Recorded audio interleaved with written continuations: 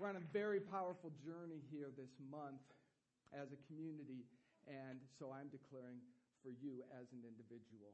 And there's a couple things happening that are really quite magnificent. We are the 5 or 6 weeks before this thing called Easter. Easter for us represents a time of renewing, a letting go, of allowing anything and everything, unlike our holiness, to be crucified, crossed out, no point in keeping it one moment further, and rising up and resurrecting into the glory of God and the oneness of life that is here for you. And I was thinking, what book do I use? And about 500 of these fell off the shelf.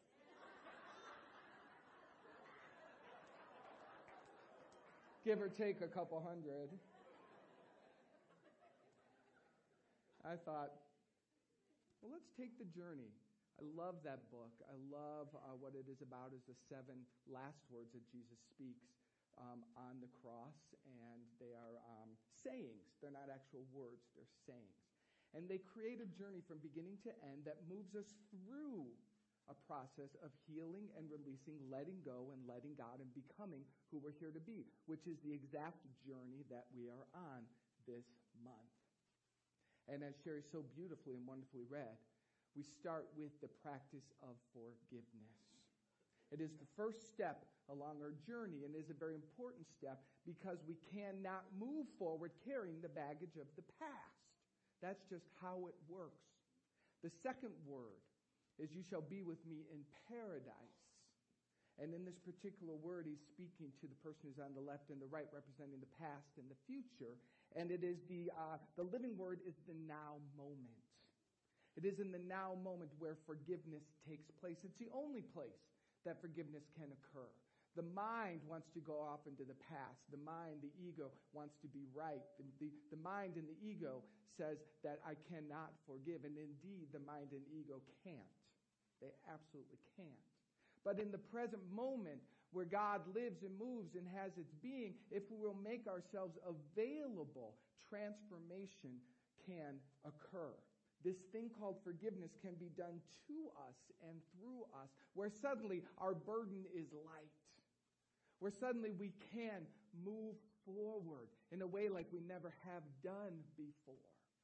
That's what we're here for. And we're here to do it particularly as a community. And I will say especially to those who have been with the community for a while, because you see what happens is you have expectations of Bodhi, you have expectations of me. You wanted to go this way, it went that way. You thought it was going to occur, it didn't even happen.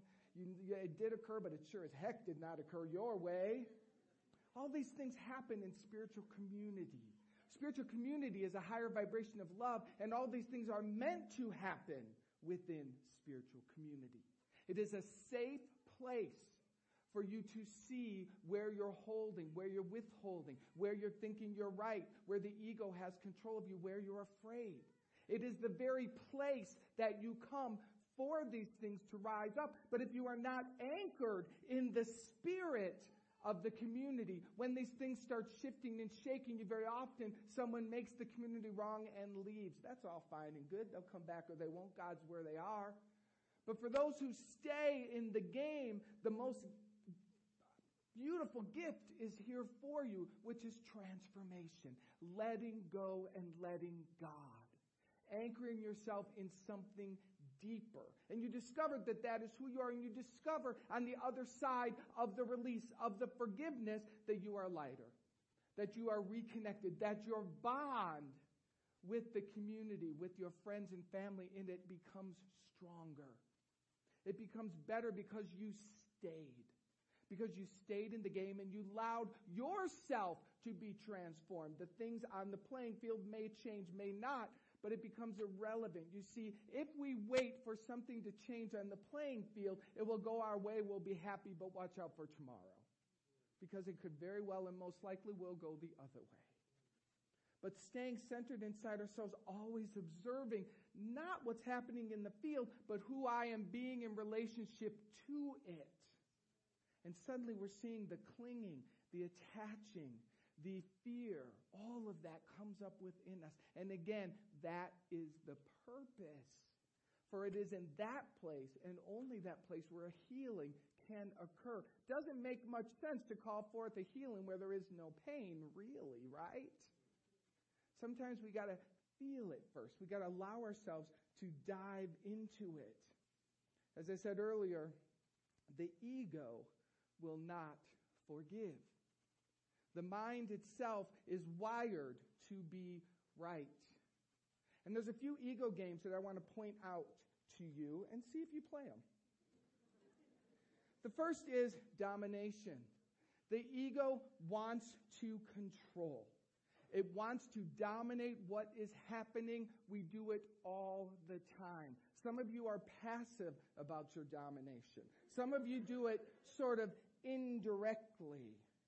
Sometimes we dominate very aggressively with our words, with fighting, with attacking. It's all about wanting to be in charge. And when you feel out of control, the ego feels threatened. And the ego must fight back. You know, our parents, beautiful parents, you have a wonderful way of control. You could, it starts so early, you can control them with a look. You give that child a look and it says, you do that again, we're going to be talking and you're going to be walking. Right? So from a very early age, we have been dominated. Now, we've been loved and we've been taught too, but there has been a pervasive domination that we have grown up under in this Western world. And what it has formed in you is two things. One, I must learn how to dominate.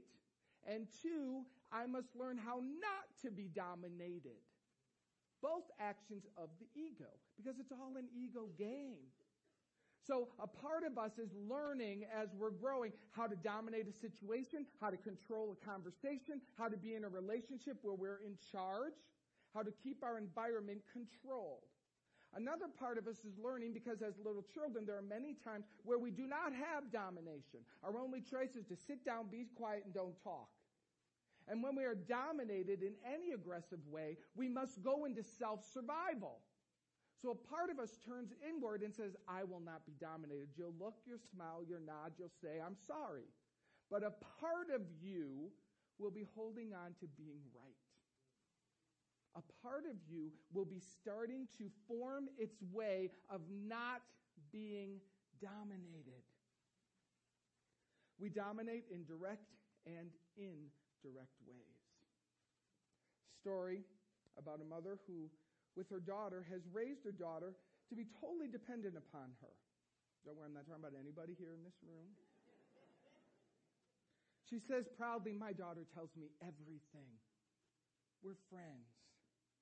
And then she learns that her daughter has made a decision on her own without consulting her mother. So her mother decides to compliment her and says, very good. I really see that you chose correctly. But next time, if you could just check in with me, because I care, and I only want to make sure you're getting your highest good. See, the little subtle strands, as they're beginning to leave, coming out on their own, we find those ways to still keep control. We dominate with our skills. This is very interesting. Here, let me do that for you. You know how clumsy you are. Let me help. Right? Or what are you doing in this kitchen? You know you don't even know how to boil water. Honey. Like, what? What did I say? I'm just trying to help. I'm just trying to help. Then this is really good. This is really good. All I do for you, and this is what I get. Right? I'm exaggerating these things. Sometimes I'm not exaggerating these things. But we have them to lesser and greater degrees. And they're all coming from a simple source, which is to dominate and to avoid being dominated. That's what the ego does. A third thing I want to point out about the ego that blocks us from the practice of forgiveness. By the way, that's what pointing all of these out is for, to help us see how the ego and we cannot forgive in its grip, is simply that it has to be right. The ego never admits that it is wrong. Simply, it's very logical because it believes it isn't. So why would the ego or the mind admit that it's wrong when it believes it isn't? How can I be wrong? The ego thinks. And the way that it keeps itself secured in that positioning is through the practice of blame. When you're always right, someone has to be wrong, right? Here are the rules. If I make a mistake, which is very rare, you have to ignore it and pretend it didn't happen. If you make a mistake, I will tell you 3 times. Because I'm trying to help you grow. Right? Either way, I'm right. The ego dominates. It has to be right. It has to prove itself as right. And anytime we are stuck in the clutches of having to be right, we are unable to access our wholeness, the essence of oneness, our innocence, and therefore the gifts that forgiveness can bring us. And what we must come to realize is that this is just what has been occurring. We have little glimpses and magical moments where it flows through us, but the ego, when it comes in, just let's make it a given. You will not forgive, nor do you want to. Now, it gets really tough, and this is a very important conversation. It gets really tough when we go to, and I know the mind goes to, perhaps this is your personal life, well, when I was little, this really, really, really horrible thing happened. This horrible thing happened. And what we're saying is not that it didn't happen, but you are stuck in wanting to be right about that. I want you to see that there's a difference between accepting what is and having to be right about it. And it is the ego's hold that needs, and when we want to be right about it, it's like we're just confirming that really what happened is that we were broken, we were beaten, this thing occurred, I've been wounded by this. And again, that is what happened. But what happens to us and what the ego does is it uses the story over and over and over and over. And who is losing every time it's reused? You. You are the one that becomes damaged over and over and over. So forgiveness does not deny that something occurred. Forgiveness packages it up, heals it, and leaves it in the past where it belongs, so that you yourself can live today. You see, the problem with unforgiveness, if you are trapped in it, you are not alive. That's just the truth. You're a walking empty shell, reliving the story, proving it over and over and over everywhere you go. Forgiveness sets us free from that story, wipes it clean, returns us to our innocence as well as those that have been our persecutors. Everyone gets returned to their innocence, and new life pours in. Living water just pours itself upon you. And that which occurred to you isn't gone, but you then receive the gifts from it. You see, you have a choice to make. Do you want to remain in the brokenness of your story? Or do you want to have a healing from your story and become a wise messenger, healer, and helper to others because of your story? You don't get both. You don't get to be the victim to it and then turn around and be the healer. And actually, as I'm saying that, that's what a lot of people are doing. A lot of people, a lot of healers out there, if I may say in this moment, are vacillating back and forth. At one moment, they're a victim to their story because somehow it's triggered and unhealed. They don't know what to do with that. And then the next moment, they're pretending or trying to be healers of it. It's kind of a catch-22 for the healer. It's a real catch-22 for the one being healed, depending on what spot they're in when you're at their healing. But there's a higher place to be where we of ourselves don't have to do anything. And that is where that beloved song so clearly, when we let go and we let God have its way. That freedom in that, you see, now you're no longer the healer. You simply are the vessel through which healing flows. When you let go and you let God have its way, the past is transformed and either forgotten or repackaged or reprogrammed or whatever it is done, but it's not your business how. You simply live in the benefits of the gift. That is what you're here for. You are here to live the glory of God as your life. We are not here to walk around telling people how broken we are and proving how right we are in that brokenness. There's a whole world that's doing that over and over and over. It is the practice of forgiveness that sets us free.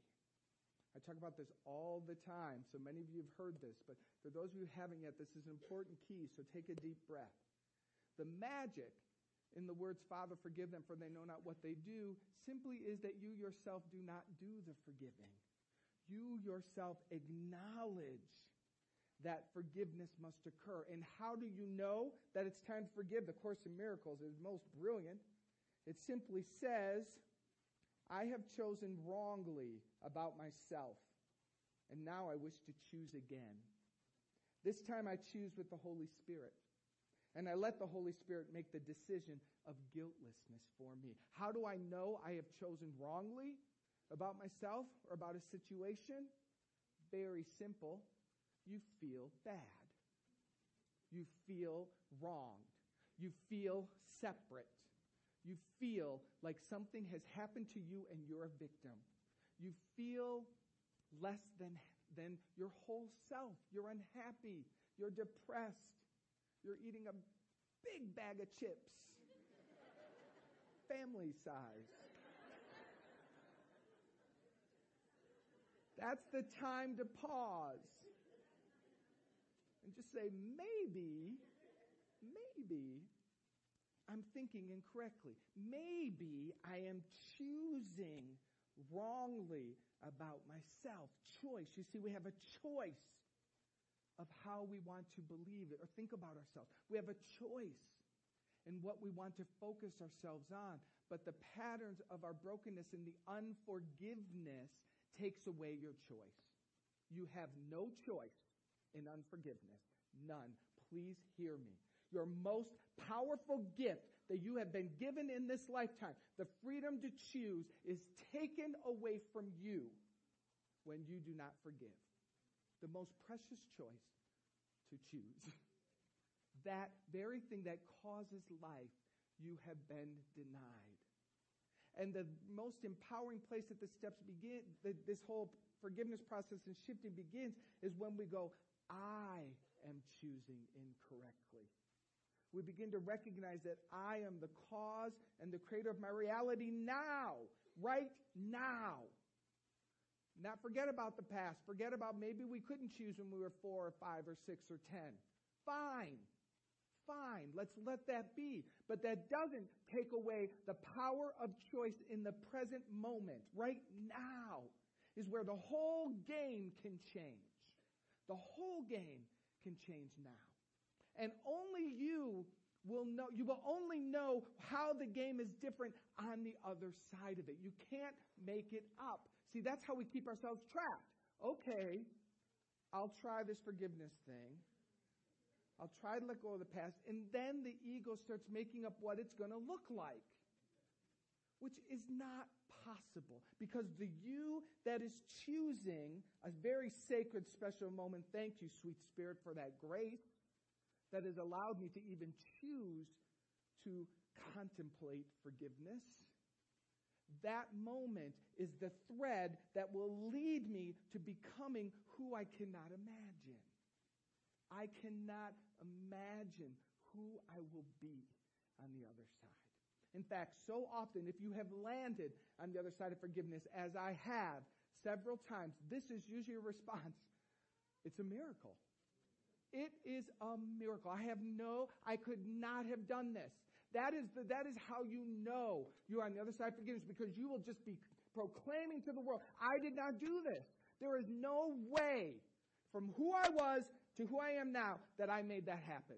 You will be absolutely certain that the transformation that occurred within your being, that turned that which was separate, ugly, broken, and fragmented into wholeness and freedom and innocence and return to joy, you will be so clear that it's not possible that you did that. Not possible. That's the glory of forgiveness. That's the gift. It is miraculous. It is miraculous. And it works. Your job is to choose it. Your job is to just decide you're done. You're done blaming. You're done making up stories. You're done playing the victim. You're done running this whole game. And you're really ready to allow the grace of God to pour itself upon you, to rewire you at the very deepest level of your subconscious mind, at the cellular level of your being. It will drive itself down into the very DNA structure if it has to. The grace of God is pervasive, and it works everywhere within you. It will have its way, and its way is good. Its way is a return to innocence, because that is the truth of our being. We are innocent. We are all innocent. This silly ego game of attack, of blame, of hurt, of resentment, it is a game of the ego. And only on the other side of it do you realize, only on the other side do you realize that your innocence and your perfection has never, ever been hurt. It is never, nothing has ever occurred to your being. That is such a magnificent time. That's what we're here for. And that is who I believe we need to be as we begin walking across this bridge into our new home. Our new home is a whole new vibration. It is not this current consciousness vibration. I'm not talking about this physical space right now. I'm talking about our new home in consciousness. We're moving in form, which represents a shift in consciousness. The shift in consciousness is important, and we do not want to move into who we are becoming and who we're here to be as a community with a whole dump truck of garbage to bring along with us, right? And so the way that we get rid of that is individually. It is your work to allow yourself, your mind, your consciousness to be healed, to release yourself from the blame and the shame, the story making, to get all of that out. That is a gift. You received the first gift from that. That's a huge hallelujah for you. But then it becomes a gift you bring. You become a part of the new consciousness that we're here to be, to download, to give as a gift to those who are seeking it. It's an exciting time. It's an exciting time. And right now, think of this month as us doing our deep prep work, getting ourselves prepared in consciousness so that as we make this move and those doors open wide, the light is just pouring out from within and from within our new home. That is what we're here for. Forgiveness is the way, and it takes place in this present moment. It's the only moment that there is. So if the mind drifts off into the past or the future or the yeah buts, simply pause and say to yourself, now, forgiveness takes place now. The story is irrelevant. Just invite it in. Are you with me on that? I want to read something from A Course in Miracles. And as I do, I invite you to turn within and breathe these words in. Because you, in this moment, only you know the particular story and the way that it's wired and the way that the ego is playing itself out. So breathe this in. I must have decided wrongly because I'm not at peace. And allow whatever story that resonates with to rise up around this person, around this situation, around my past. I must have decided wrongly. And the way I know that is because I'm not at peace. I made the decision myself. But I can also decide otherwise. So inside yourself, simply affirm, I decide otherwise. I want to decide otherwise because I want to be at peace. I do not feel guilty because the Holy Spirit will undo all the consequences of my wrong decisions. The grace of God will undo all consequences, all ties to the past and the future will be cut. I choose now to let the Holy Spirit, by allowing and welcoming forgiveness, to be done unto me now. Breathe that in.